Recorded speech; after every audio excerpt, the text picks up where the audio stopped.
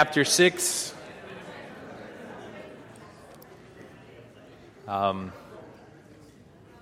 This morning we're going to finish up the book of Ephesians, which, is both a joyous and a kind of a little bit of a sad occasion for me. Ephesians has been like a friend for the last 6 months, but I am grateful that we actually finish it. So Ephesians chapter 6, if you don't have a Bible, there should be a black hardbound one somewhere near you on the floor, and this morning's passage can be found on page 979.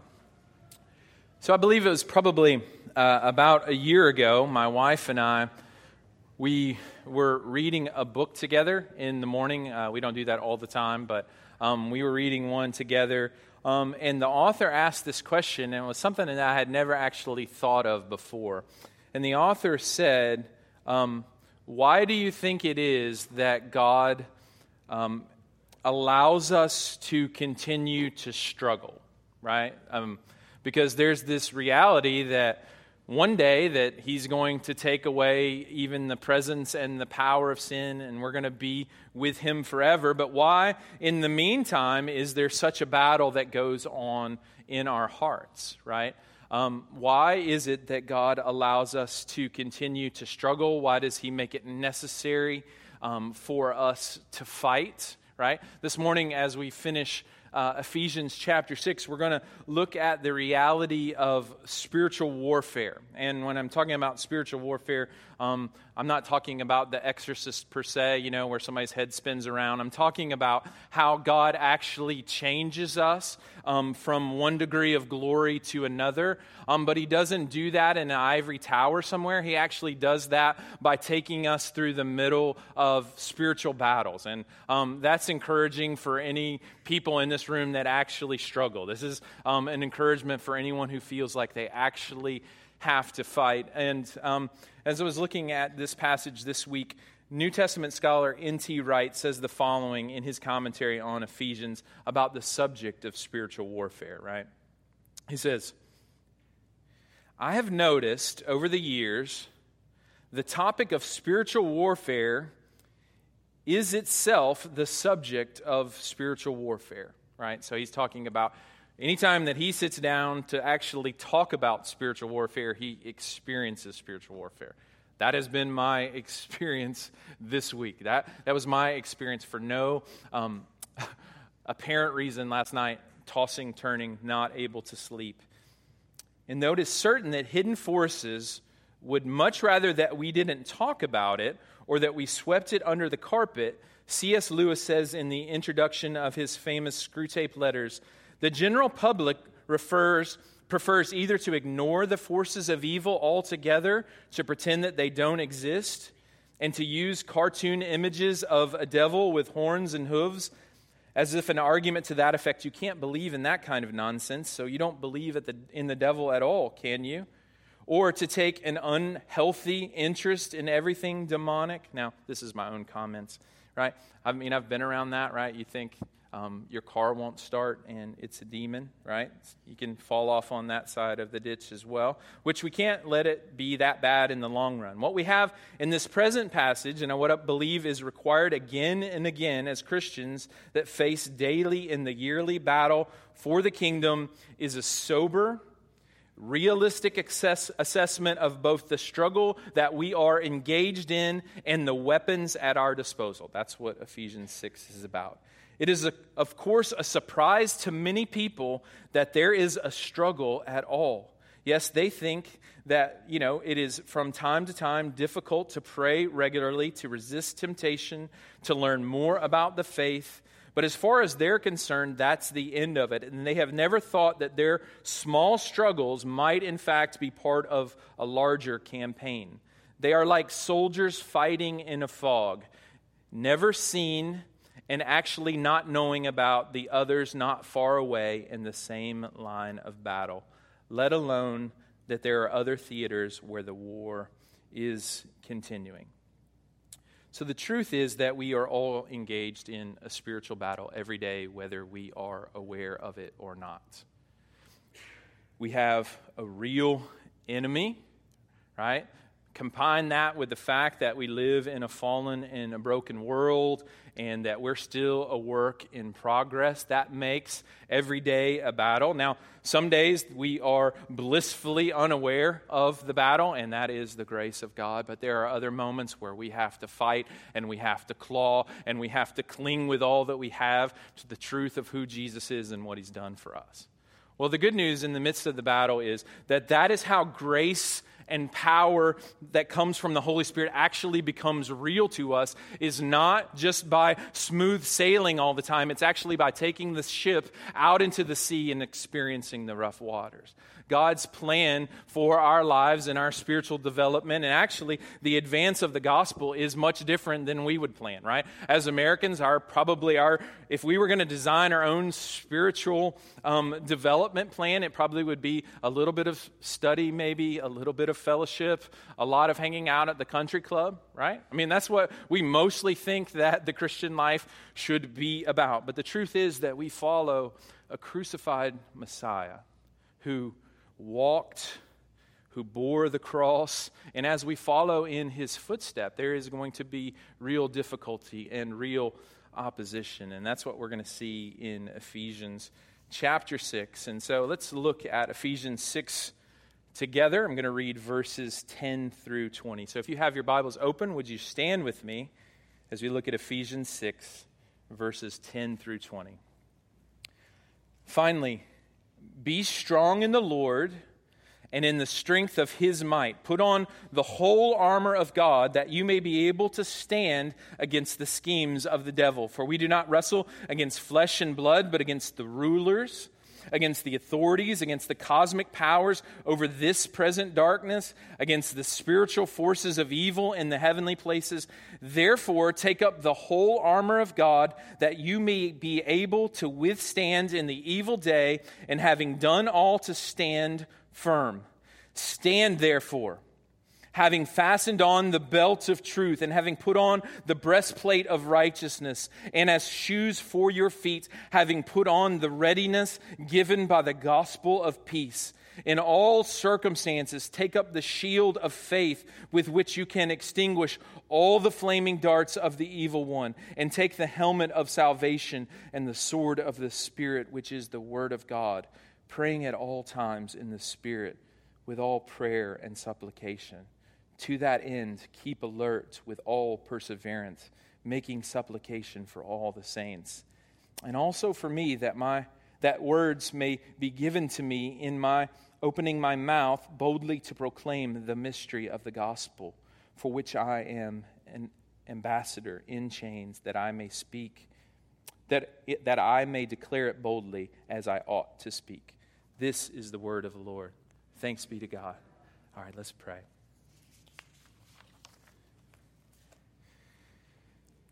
Father, so much right now, I just want to declare my dependence on you, how much I need you. You know how weak I am. You know how flawed I am. But also have this wonderful promise that you are with me.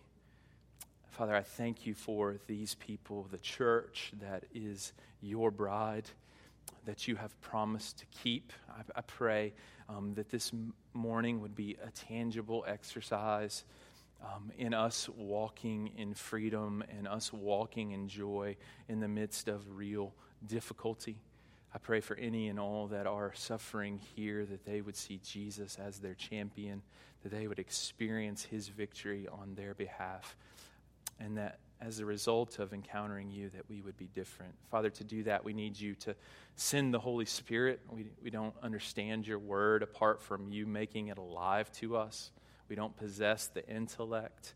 So I pray that you would send your Spirit to shine light on Jesus, and that we would be different as a result. It's in his name we pray. Amen. So as we look at this passage, we're going to kind of just break this message into two parts pretty simply. We're just going to look at the landscape. We're going to look at what actually spiritual warfare is. We're going to get to know kind of what the battlefield is like. We're going to get to know what our enemy is like. And then we're going to learn, hopefully, a little bit about how to fight in his strength instead of our own strength, right? Because that's ultimately the key to this passage. Look at verses 10 through 13 with me. It says, finally, right? This comes at the end of everything that we've learned in this book. Finally, be strong in the Lord and in the strength of his might.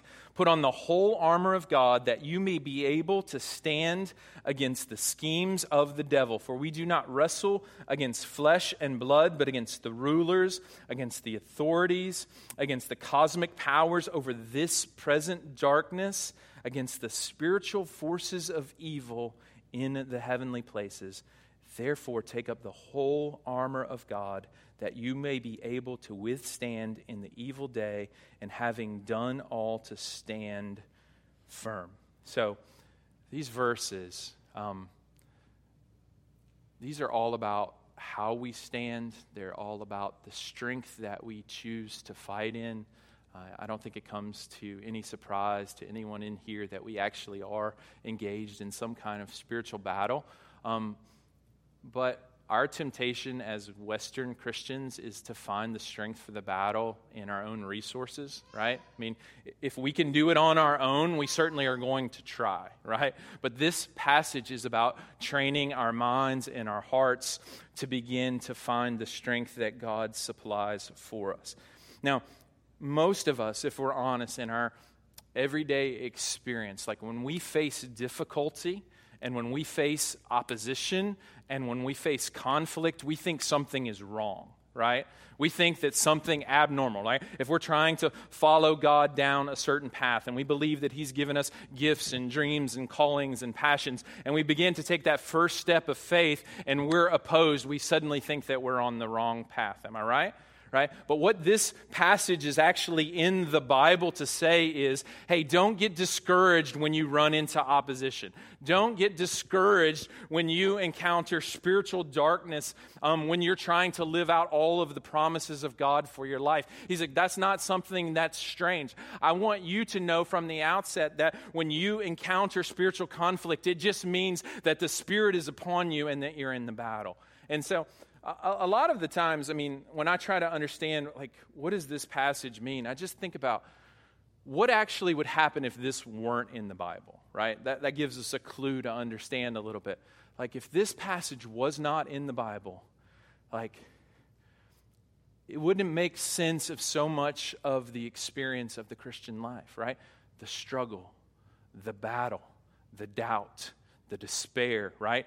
Encountering a real enemy. But not only that, but then this passage also wonderfully gives us tools that are rooted and grounded in the finished work of Jesus on our behalf so that we're fighting a battle that he's already won for us, right? So this passage is full of how to actually live out the life that God has called us to live with all of the gifts and all of the passions and all of the dreams that he has given us. Ephesians 6 is about how God takes fearful, insecure people like the Ephesians and like you and I and transforms them into an army that is walking by faith, not because they are perfect, not because they are strong in themselves, but because collectively together, as God is at work in and among us, we are able to display his power and his work and his grace alone.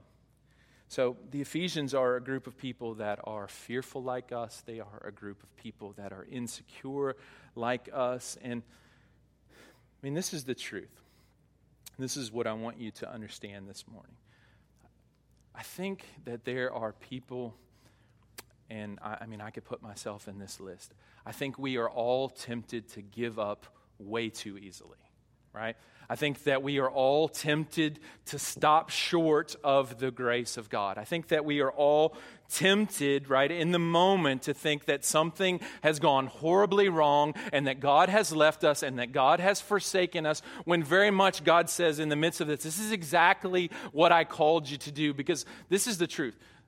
God doesn't need a group of people that can make it on their own, right? He's building a church that is absolutely dependent on Him for power and for strength and for mercy, because the world doesn't need to see a group of people that have it all together. They need to see a group of people that are sustained by the mercy and the grace and the power of our Lord Jesus Christ. And that's the reason that we are in the battle. And I think He wants to encourage all of us that there is no unnecessary battles in the Christian life, right? He is our Heavenly Father. He is leading us and guiding us through the power of the Holy Spirit. And the things that we face, no matter how difficult they are because He has led us there, and He has a purposeful salvation for us to experience in the midst of all of those things.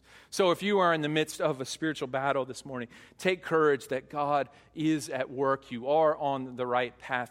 Paul Tripp says this, and this is so encouraging to my soul. He says, God will take you where you never intended to go to produce what you could never produce on your own, right? God takes us out into the midst of battle because, right, we just wouldn't go there on our own.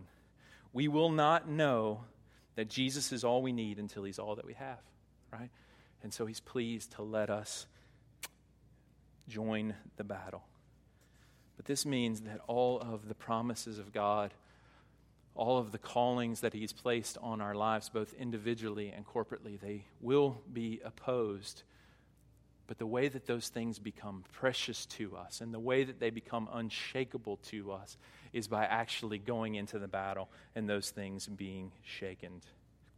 So, first of all, for us to understand this battle of spiritual warfare, we actually have to be convinced that there is one, right? And as I just looked at Scripture this week, it's a lot broader than you think, right? I mean, so oftentimes we want to think, is this a spiritual attack? Is this my heart? Is this the world?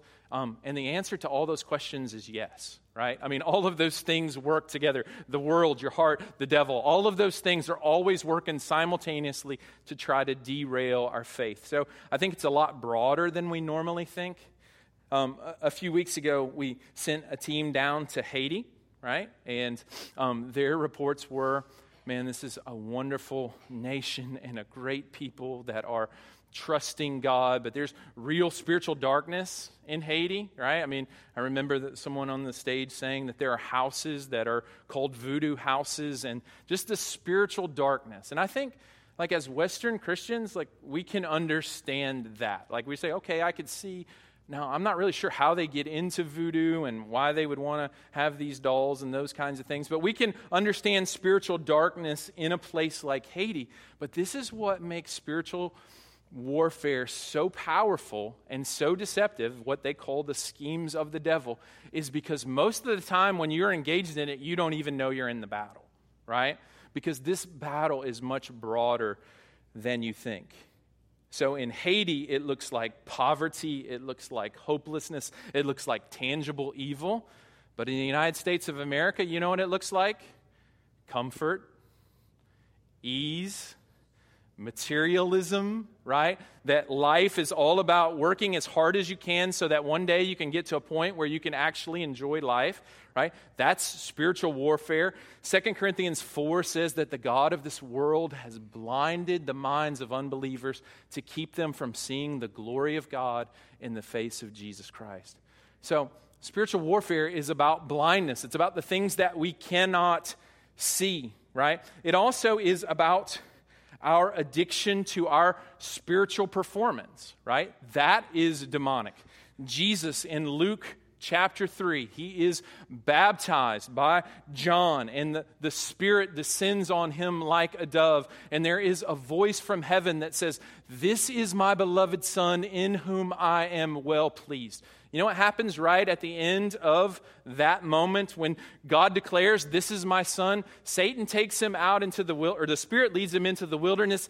Satan tempts him, and he says, "I want you to prove it. I want you to prove your spirituality," right? And there are so many people in this room, if you're honest, right? You get caught up in the performance trap where you are trying to prove your spirituality by the things that you do. I want to tell you a story. Reading this book now, it's called Beloved Mess. It's by a woman named Kim Crandall. And she got caught up in the same trap that a lot of us get caught up in. The kind of do more, try harder Christianity, where all the books that she would read about being a mother, all the books that she would read about prayer, all the books that she would read really about anything and everything under the sun would lead her back to herself. And so she finally just got to this point of deep depression, right? And she didn't tell anybody that she had this. She had a list in her night table drawer, and it was a list of all the ways that she had fallen short. And she said, she would just, every night after she would read something, she said, that's another way I fall short. That's where I failed. I will never, ever, ever be able to be a Christian. And if God knows all of these things about me, there is no way that he can forgive me. And so, by the grace of God, she found herself in the office of a counselor, and she just let it slip that she had this list where she was the worst sinner in the world. And so the counselor wisely said, hey, I want you to bring this list to me. And she brought the list the next time, and basically she went over it line by line, and she just said, I want you to write on that list, paid. Right? Because that's the truth, that he has canceled the record of wrongs that stands against every person in this room. We don't have to live by our performance for Jesus. We get to live by his performance for us, right?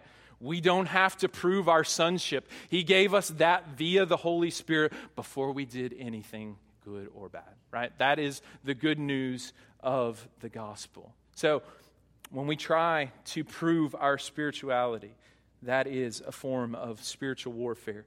Colossians chapter 3, if you just make it about religion, right? It says that the elementary spirits of the world, they say, do not touch, do not handle, do not taste. I'm going to make spirituality about the things that you don't do instead of the things that it's really about, which is having a relationship with Jesus. That is spiritual warfare. It's made to put our eyes on ourselves instead of fixing our eyes on Jesus. That is spiritual warfare. James chapter 3. See, I told you this is broad. The comparison game inside the church. I'm more spiritual than you. Or, I'm not as spiritual of you. James chapter 3 says that's demonic. That's what causes fights and quarrels and factions inside the church, is actually spiritual warfare going on where we want to compare ourselves either favorably or unfavorably towards other people. Instead of, and this is what should give us great compassion for everyone in this room, is that this passage is true for everyone, right? Everybody has their own battle. And if you had to walk in someone else's battle for one day, you would be filled with compassion and empathy, right? That's why he gives this passage to the Ephesians and to us corporately, so we know that we are all in a battle. So comparison. And this is the one I think that we're the most familiar with, but we're the most ashamed of. 2 Corinthians 12, Paul says that a messenger of Satan was given to harass him. Who in this room has been harassed this week? Who in this room has had thoughts that plagued them? Who in this room has had self-condemning, self-hating, if I really were a Christian kinds of thoughts, right?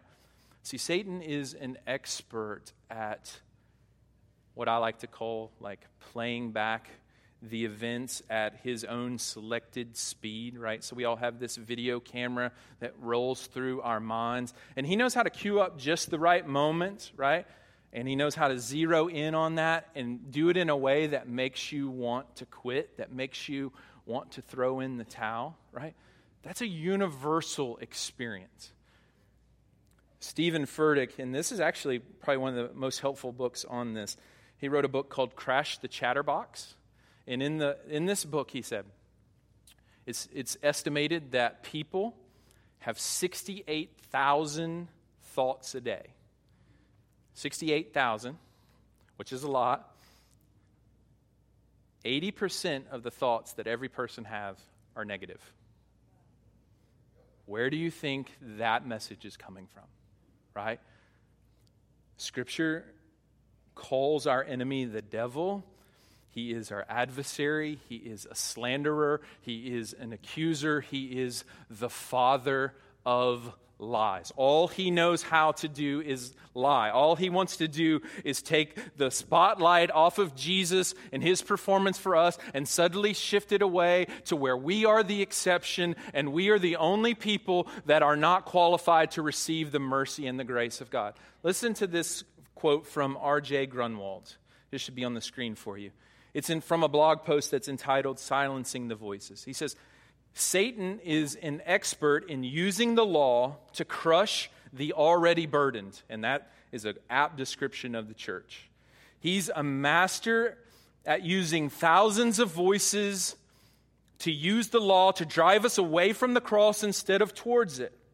That's the difference between the voice of God and the voice of Satan. When God speaks, it ultimately leads us to grace and peace by the way of repentance. When Satan speaks, it's meant to make us believe that grace and peace isn't for us. Any voice that pulls us away from the work of Jesus is a voice that needs to be shut up by the voice of God. The voices that leave us with no sense of worth, love, or acceptance need to be silenced with death and resurrection. So this is what Ephesians chapter 6 is about. It's about silencing the lies of the enemy that you believe. Instead of running away from Jesus, we get to run to Jesus. Everything that Satan accuses us of, God turns the conversation away from us and away from our performance, and it shines a spotlight on Jesus so that every person that casts their faith on Jesus gets the subjective reality of grace and peace. Who needs grace and peace this morning?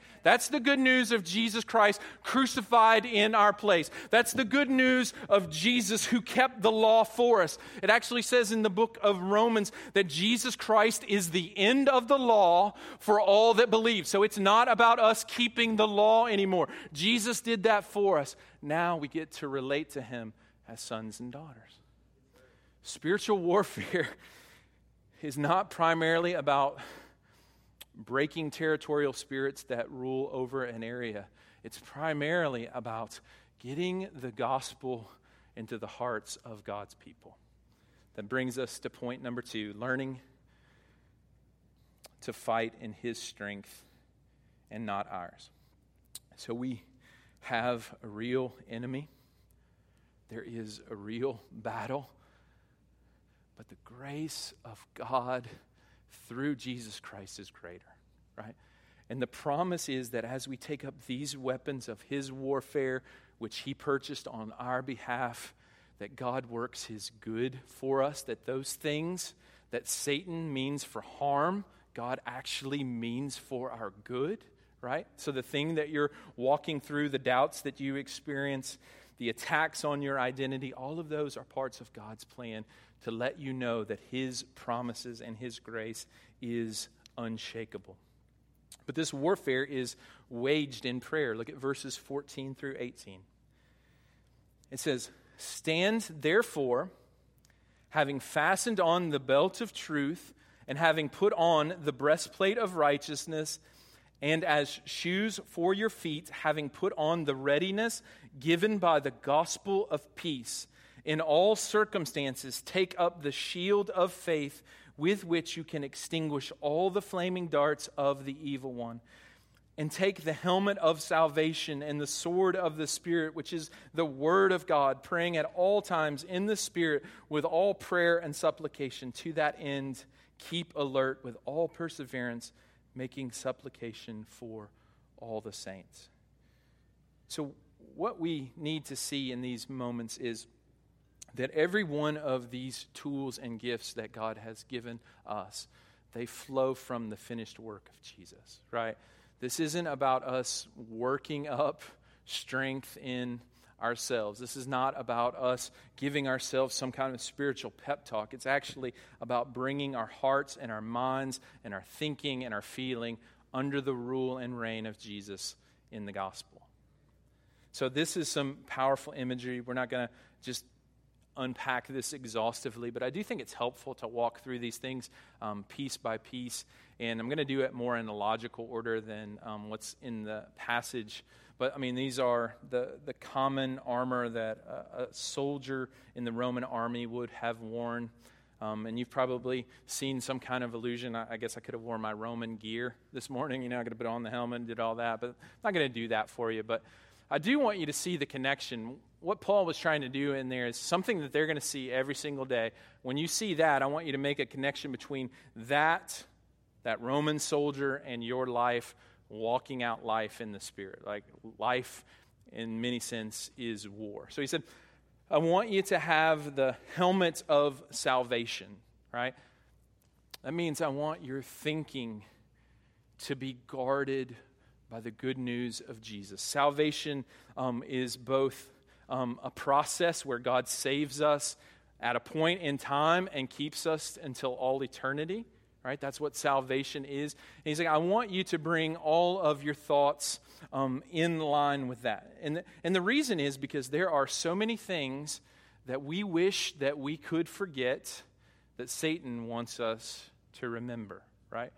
All it takes, right? I mean, the battle, if we're at all honest, happens in our mind.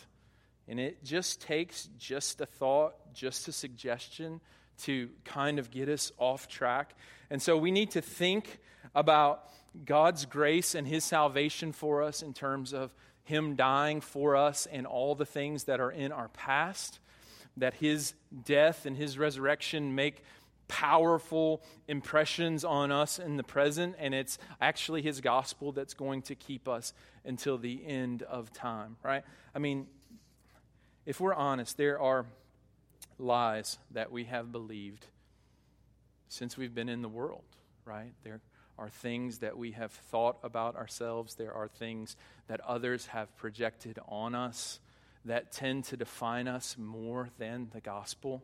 And so Paul is saying, hey, I want you to take up the thoughts about salvation, and I want those things to be louder in your ears than the accusing voices of Satan. And this is just a hymn. This is how I fight.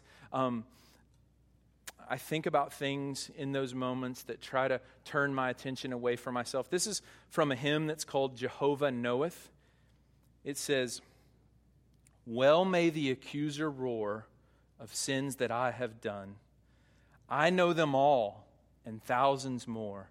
Jehovah knoweth none. I'm going to read that again. Well may the accuser roar of sins that I have done. Is he roaring?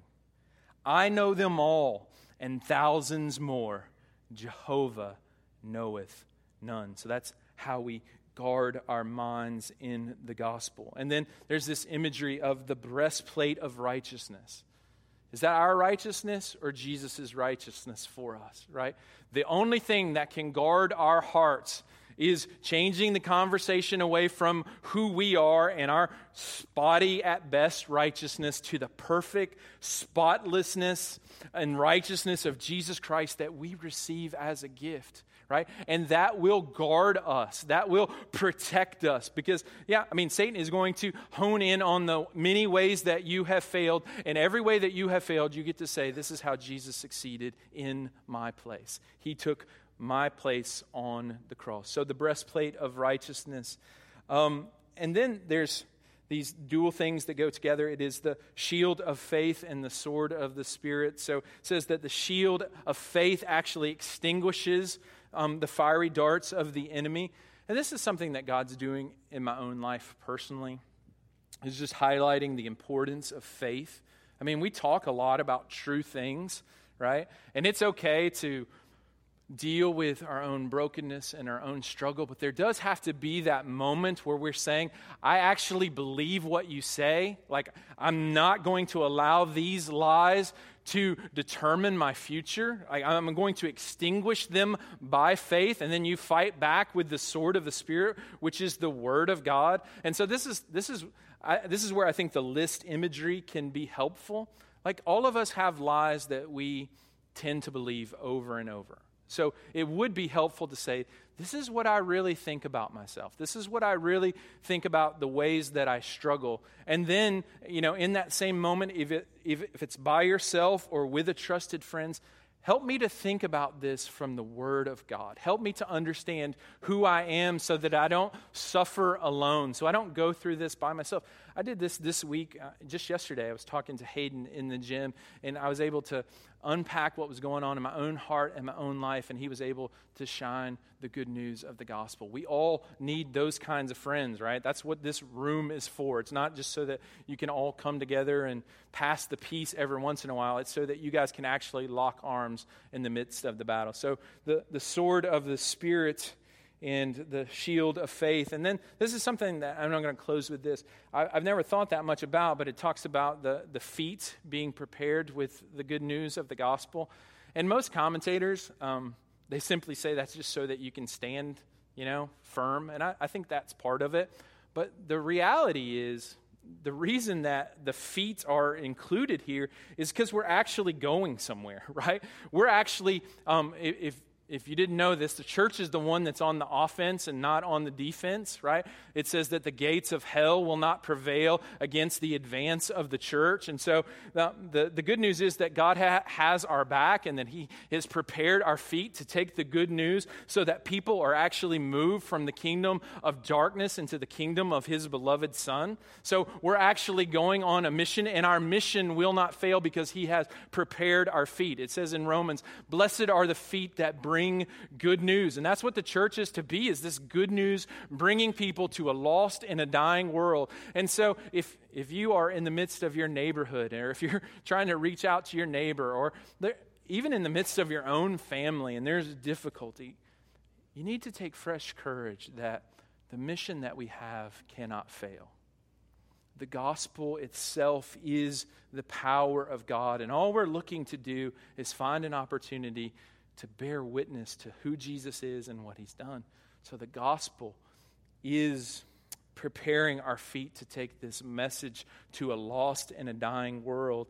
And we have this perspective. And I just want to invite anyone here, if you've never placed your faith in Jesus, and I mean, not pray a prayer, not be baptized, but I'm talking about Jesus represents me. His record is my record. His life is my life. And I actually want to follow in his footsteps. I want to encourage you this morning to simply look to Jesus in faith. He was crucified on the cross for your sins. And that means that that's all the sins that you committed in the past, all the sins that you've committed today, all the sins that you'll commit in the future. And that as you look to him in faith and know that not only did he die for you, but God raised him from the dead, you can experience eternal life. Be rescued from the kingdom of darkness.